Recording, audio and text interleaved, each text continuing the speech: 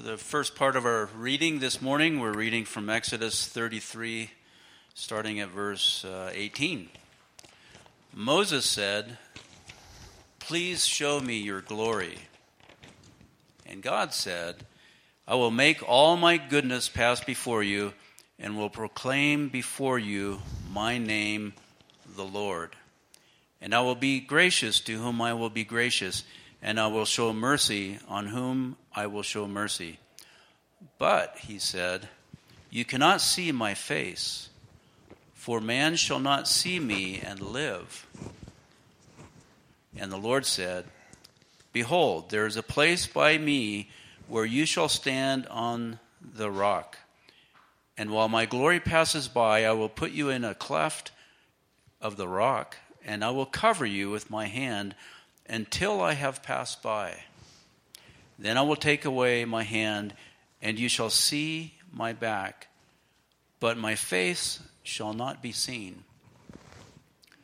Be ready by the morning, and come up in the morning to Mount Sinai, and present yourself there to me on the top of the mountain." The Lord descended in the cloud, and stood with him there, and proclaimed the name of the Lord. The Lord passed before him, and Moses quickly bowed his head toward the earth and worshipped. When Moses came down from Mount Sinai with the 2 tablets of the testimony in his hand, as he came down from the mountain, Moses did not know that the skin of his face shone, because he had been talking with God.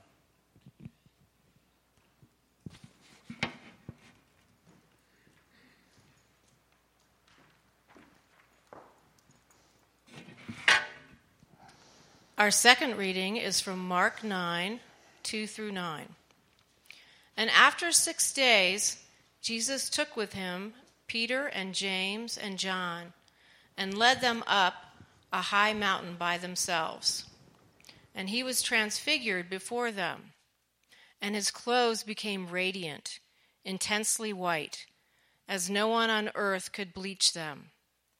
And there appeared to them Elijah with Moses. And they were talking with Jesus. And Peter said to Jesus, "Rabbi, it is good that we are here. Let us make 3 tents, one for you, and one for Moses, and one for Elijah." For he did not know what to say, for they were terrified. And a cloud overshadowed them, and a voice came out of the cloud, "This is my beloved Son, listen to him." And suddenly, looking around, they no longer saw anyone with them but Jesus alone. And as they were coming down the mountain, he charged them to tell no one what they had seen until the Son of Man had risen from the dead. This is the word of the Lord. Thanks be to God.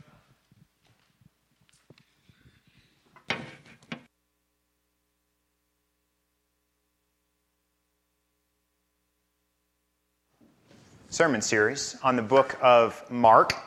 And this morning we're actually looking at 2 passages together, one from the Old Testament book of Exodus and one from the New Testament book of Mark. Now, we don't normally do this, but every once in a while it's really helpful to see that the Bible, this book, is actually, even though it was written by dozens of different authors over thousands of years, it's really one story. It's one story of one God interacting with his world in love and grace. And so we're going to hold these 2 stories up next to each other this morning, and I hope that that is one of the things that we see.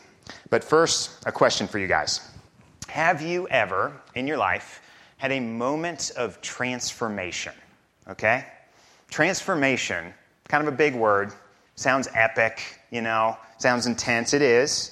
It's grand, but what I mean here is something that happened that altered the trajectory of your life.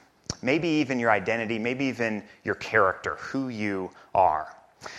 You may have known it was happening at the time, or maybe you only saw it looking back months or years after the fact. As I was thinking about this sermon and this question this week, a few things came into my mind.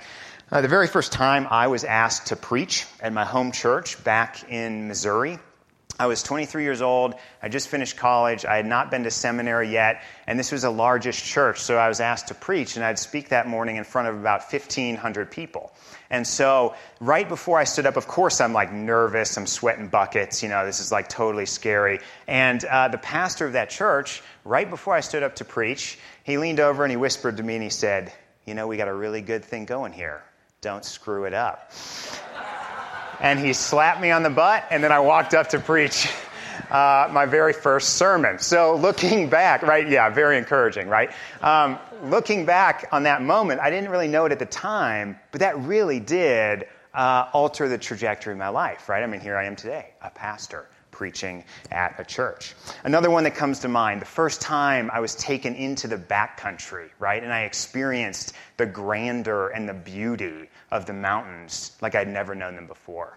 Or the very first time I met Janet, who would become my wife. I mean, the day I met her, I knew, right? I was like, okay, here's someone special. Don't mess this up. This is someone I'm going to marry. Now, from her end, the story is very, very different. But that's a story for another day. All these moments were transformative in some way. They changed me. They changed the trajectory of my life. What are yours? We all have these. We all have these events that happen to us that change us. Sometimes we know it immediately. Sometimes it takes years to reveal itself. Or, here's another way to ask the question. Instead of turning your gaze backwards, turn your gaze forwards and think about your future. What would you like to change in your life? What would you like to be transformed about who you are or the direction you're going? And then, how would that happen? Like, what event or what series of events need to happen to really change us, to transform us? Well, the passages we're looking at this morning address these very questions. These two events that we're considering were separated by roughly 1,500 years. But biblically, thematically, and in terms of relevance for our lives, they're tied very closely together. Both are about a transformative encounter with God himself. So for a time this morning, here's what I want to do. I want to ask 3 questions of these two events. How are they similar? How are they different? And then what do they have to do with us? Like, why do we care what happens on 2 random mountains in the Middle East, thousands and thousands of years ago? So first, the similarities. If these two passages really are accurate, I mean, historical accounts of actual real events, which I believe they are, then we're dealing here with 2 of the most monumental events in history. Consider what happens on these mountains. God himself comes down to meet humanity personally. I mean, God, who lives in heaven, comes down to a place and speaks directly to a human being. In both cases, this happens on a mountain, Mount Sinai in the Old Testament, and likely Mount Hermon. We don't know for sure, but likely Mount Hermon in the New Testament. And both times this happens in the midst of a thick cloud. Moses is present at both events, first as a participant and then as a witness. Even the 6 days that is mentioned in Mark 1 is the same amount of time, or Mark 9 too, I should say, is the same amount of time that Moses spent on Mount Sinai in Exodus. See, clearly, the biblical authors, clearly God is tying these 2 events together for a reason. There's too many similarities for it to be random. So what's the reason? What's the point? When God reveals himself in his unveiled, unfiltered glory and meets with man, with humanity, we can't not be transformed. Okay, when we encounter God's glory, it leads to transformation. We're changed forever. In Exodus, we see this transformation immediately. After Moses met with God, we're told that his face shone with such brightness, his skin glowed with such brightness that when he went back down to meet with his people, he actually had to wear a veil because he freaked them out too much, right? I mean, it was like this glowing human, and they were like, things are getting too weird. So to interact with his own people, he wore a mask. I mean, we say when someone is young and in love that they're glowing, right? That's just human love. I mean, what Moses encountered here was the very source and the very heart and core of joy and love and peace in all the universe. He encountered love itself, and that glory was infectious to Moses. He walked away changed, altered, enhanced after encountering God on that mountain. The passage in Mark is actually the same, except with Peter, James, and John, we see this transformation taking place over years and years. As they follow Jesus, as they get to know Jesus, as their heart grows in delight for Jesus over their lifetime, these men are also changed in profound ways. The unfaithful Peter becomes the rock on which Jesus builds his church. The sort of prideful, bickering, self-centered James and John also become pillars of the early church. And all three of these men, in different ways, end up giving their lives for the sake of the gospel, refusing to deny Jesus as their Savior, even as it cost them the highest price. So it doesn't sound like the most obvious or relevant answer to that question, how do I change? I mean, we all know we need to change in some ways. We all know there are things about this world, things about ourselves that aren't right, that need to be adjusted, transformed. And this doesn't sound like the most obvious answer at first. But on these two mountains, when God appears, he's telling us the way he transforms our lives, the way he brings life and healing to our brokenness, the way he forgives our sins, the way he brings hope to our grief, the way he brings peace to our fears and purpose to our lives, is by bringing us into his presence so we can encounter his glory. Not the first answer we may have thought of, but the one that God gives us in his word. Paul says the same thing in his letter to the Corinthians. 2 Corinthians 3:18, we all with unveiled face, beholding the glory of the Lord, are being transformed into the same image from one degree of glory to another. This comes from the Lord, who is the Spirit. When we meet God, we can't not be changed. That's what makes these events the same, okay? What makes them different? Another way to ask this second question is, we already got that, right? We saw what happened once. God came down on a mountain, he met a man, and that man was transformed. We know what happens when humanity meets God. Why did it have to happen again? What was different the second time? What is God trying to show us with this second mountaintop experience that we didn't get in the first mountaintop experience? Let's take a closer look at Mark 9. Let me reread just the first few verses here. Starting in verse 2, after 6 days, Jesus took with him Peter, James, and John. He led them up a high mountain by themselves, and he was transfigured before them. His clothes became radiant, intensely white, as no one on earth could bleach them.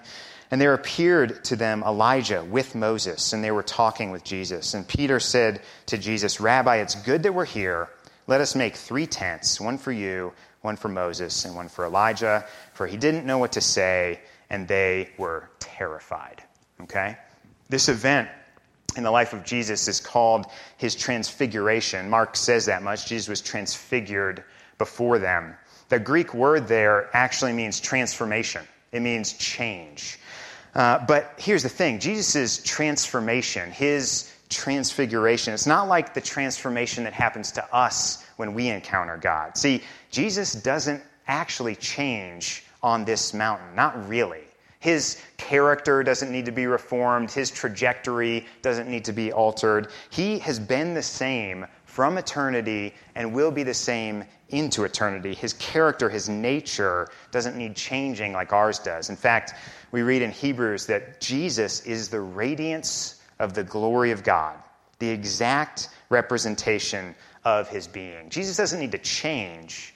What happens in this transformation is that he's revealed for who he really is, right? The sort of veil is pulled back and you see the glory, the full radiance of the image of God in Jesus Christ. He's perfect. He's powerful. He's righteous. He's good. He's loving. He matters. He has weight and significance. There's more reality packed into his pinky than there is in the entire universe combined. He is who he is. And Jesus is revealed. His transformation is that he's revealed to his people. Now, in response to this, Peter kind of doesn't know what to say. Okay, Peter's bowled over by the reality of Jesus when he meets him on this mountain. And so he just says the first thing that pops into his mind, and it's a bit ridiculous. Let's make tents, right? Who's in? Let's make some tents, because this thing just happened. Now, I don't know if you guys have ever been in a situation where you've met someone who you're so enthralled with, or who you look up to so much, maybe a famous person, a celebrity, a hero of some kind. And when you meet that person, normally you're a very articulate, thoughtful, well-spoken person, but you get in the presence of that person, and you just sort of become a mumbling, bumbling idiot, and you walk away thinking, I don't even know what I just said. Like, how embarrassing was that? Now, again, this has never happened to me, of course. I was just wondering if it happened to you. Peter's words are something like that. He's just been bowled over by the grandeur of Jesus, the glory of God, and he sort of doesn't know what to say. So he says, let's make tents, okay? Why not? Now, this sounds ridiculous at first, but actually, this isn't as crazy as it sounds. And I want to show you why. Because Peter is a good Jewish boy, okay? And he understands what is happening. Even in the moment, he understands that this is a mirror, this is a replication, this is a round two of what happened to Moses on Mount Sinai. Even in the moment, he realizes this has happened before, okay?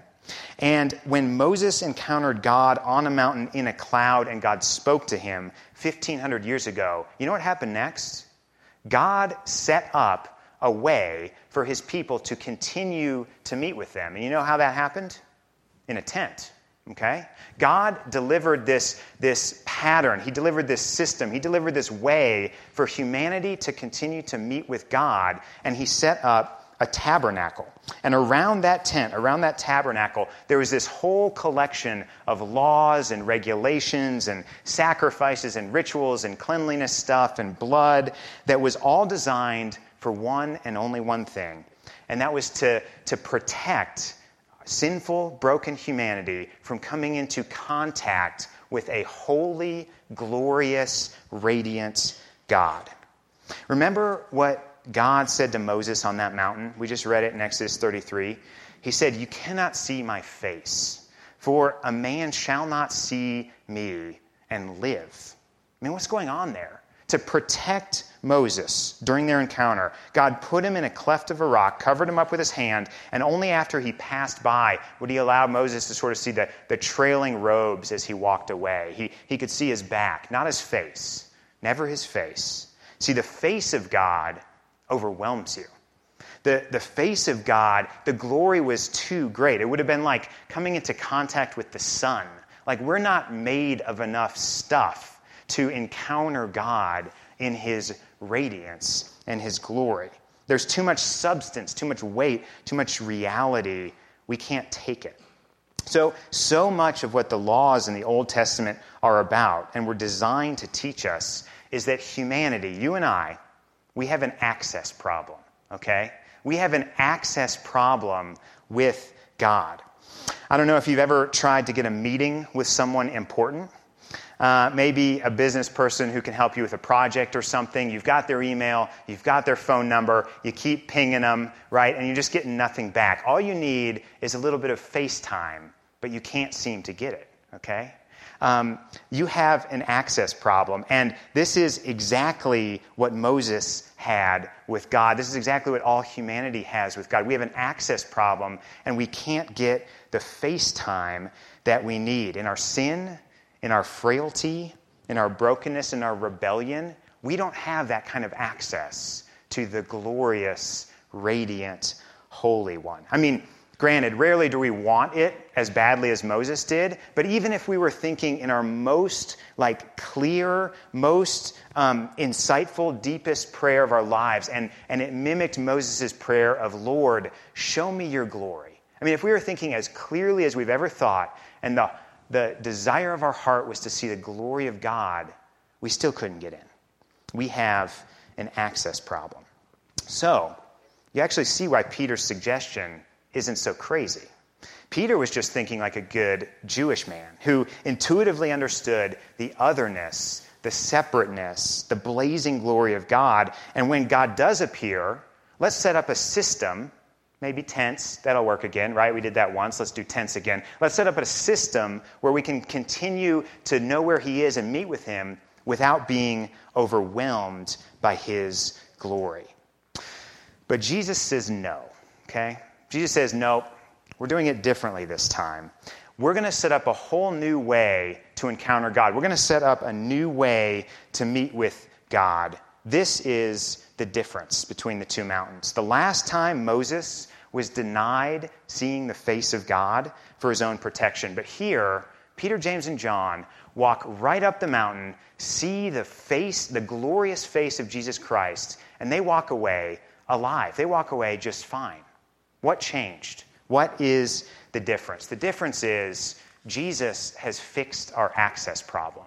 Okay? Jesus has created a new way for us to meet with God.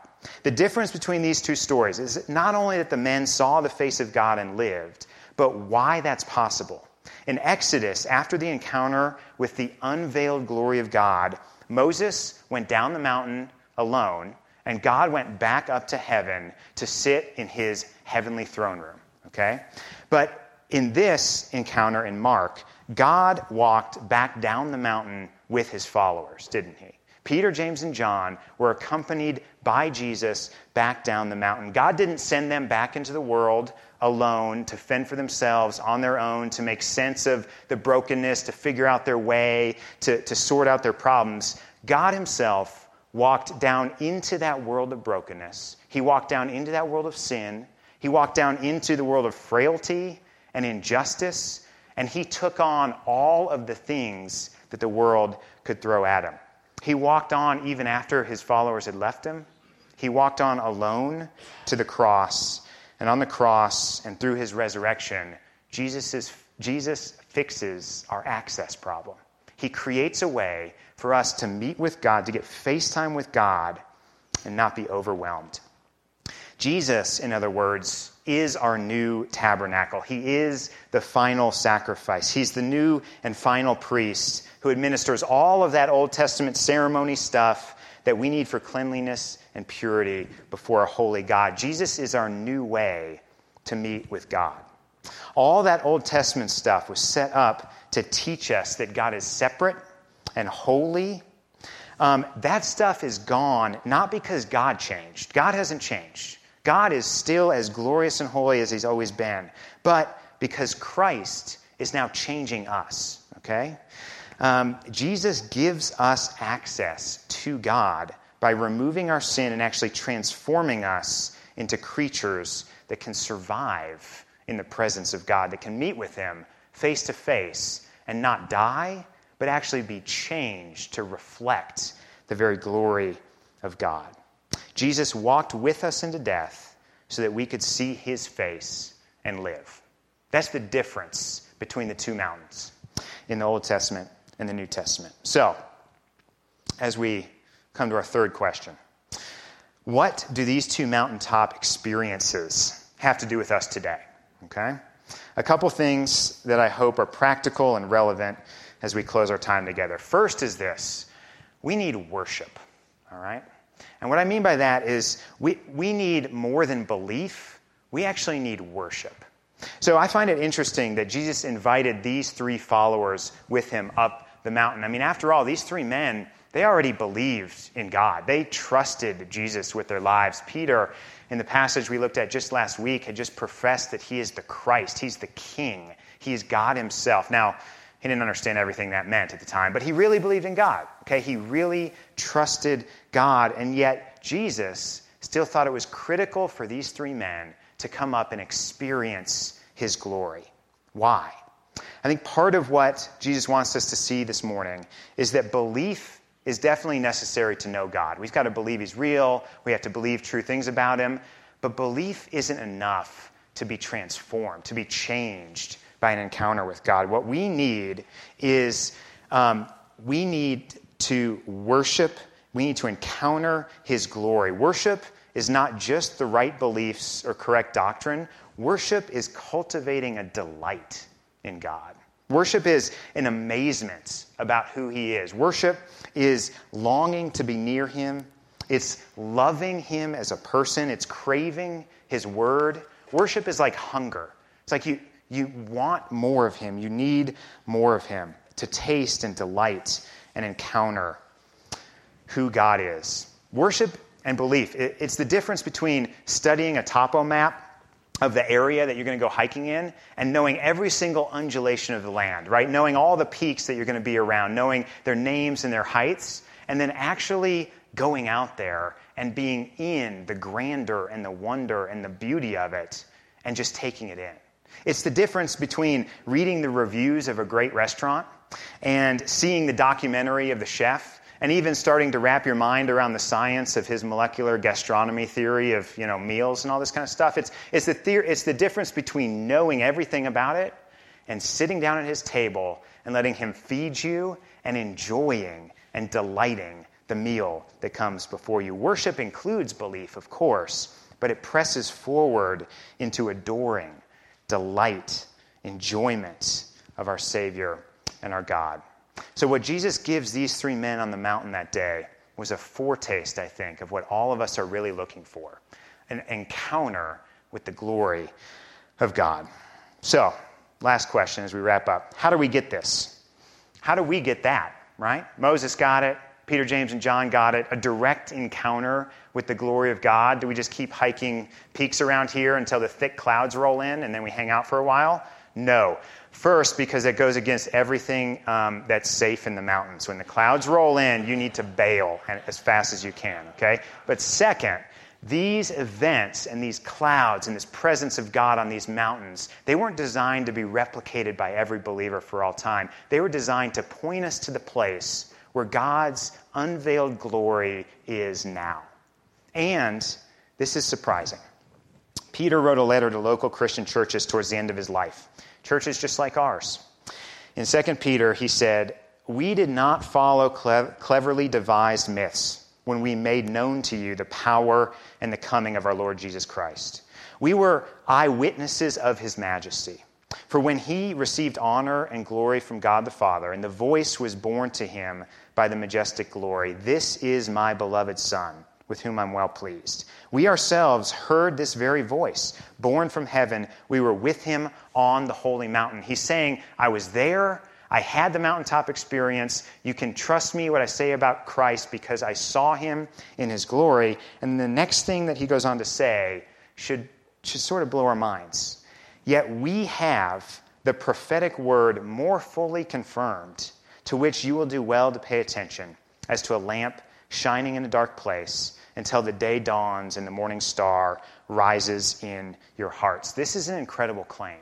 He's saying that I was on the mountain. I saw Jesus in all his glory. I saw him transfigured. I saw the face of God and lived. I was the first person in the history of humanity to see the face of God and live. And I'm telling you, you actually have something that's more fully confirmed in your pew in front of you. This Bible that we open up every week, this prophetic word, this is where the unveiled glory of God is for us today, and you would do well to listen to it. He's saying if you want to meet God, if you want to encounter his glory, if you want to experience transformation, the Holy Spirit today is at work through the Scriptures, illuminating its truth, helping us encounter God and changing us from the inside out. This should give us incredible confidence as we open the Bible. It's never wasted time. It's never wishful thinking. It's actually the very face of God. God says, "This is my Son, listen to him." Don't listen to the world. Don't listen to yourself. Don't listen to your doubts and your fears. Encounter his glory in his word. Jesus is there. He's unveiled. And when we meet him there, we're transformed by the Holy Spirit into his glorious image. It's a surprising answer to our question. How do we change? What's God's plan for our transformation? It turns out we've had it with us all along. It's the face of Jesus Christ revealed to us in his word by the work of the Holy Spirit. Let's pray. Jesus, thank you for revealing yourself to us this morning in your word. It's funny, it often feels like when we open the Bible, not much is happening. We're trying to understand what it's about. Sermons might be boring. They might be long. We might get distracted as we read on our own in our quiet times. But you are present there through the work of the Holy Spirit in a way that's even more certain than encountering you in your glory on a mountain. I'm not sure I believe that. Help us believe that. Help us become people of your word. Help us feast on it and enjoy it. And Jesus, transform us, change our lives as we encounter you in your glory. We ask these things in your name. Amen.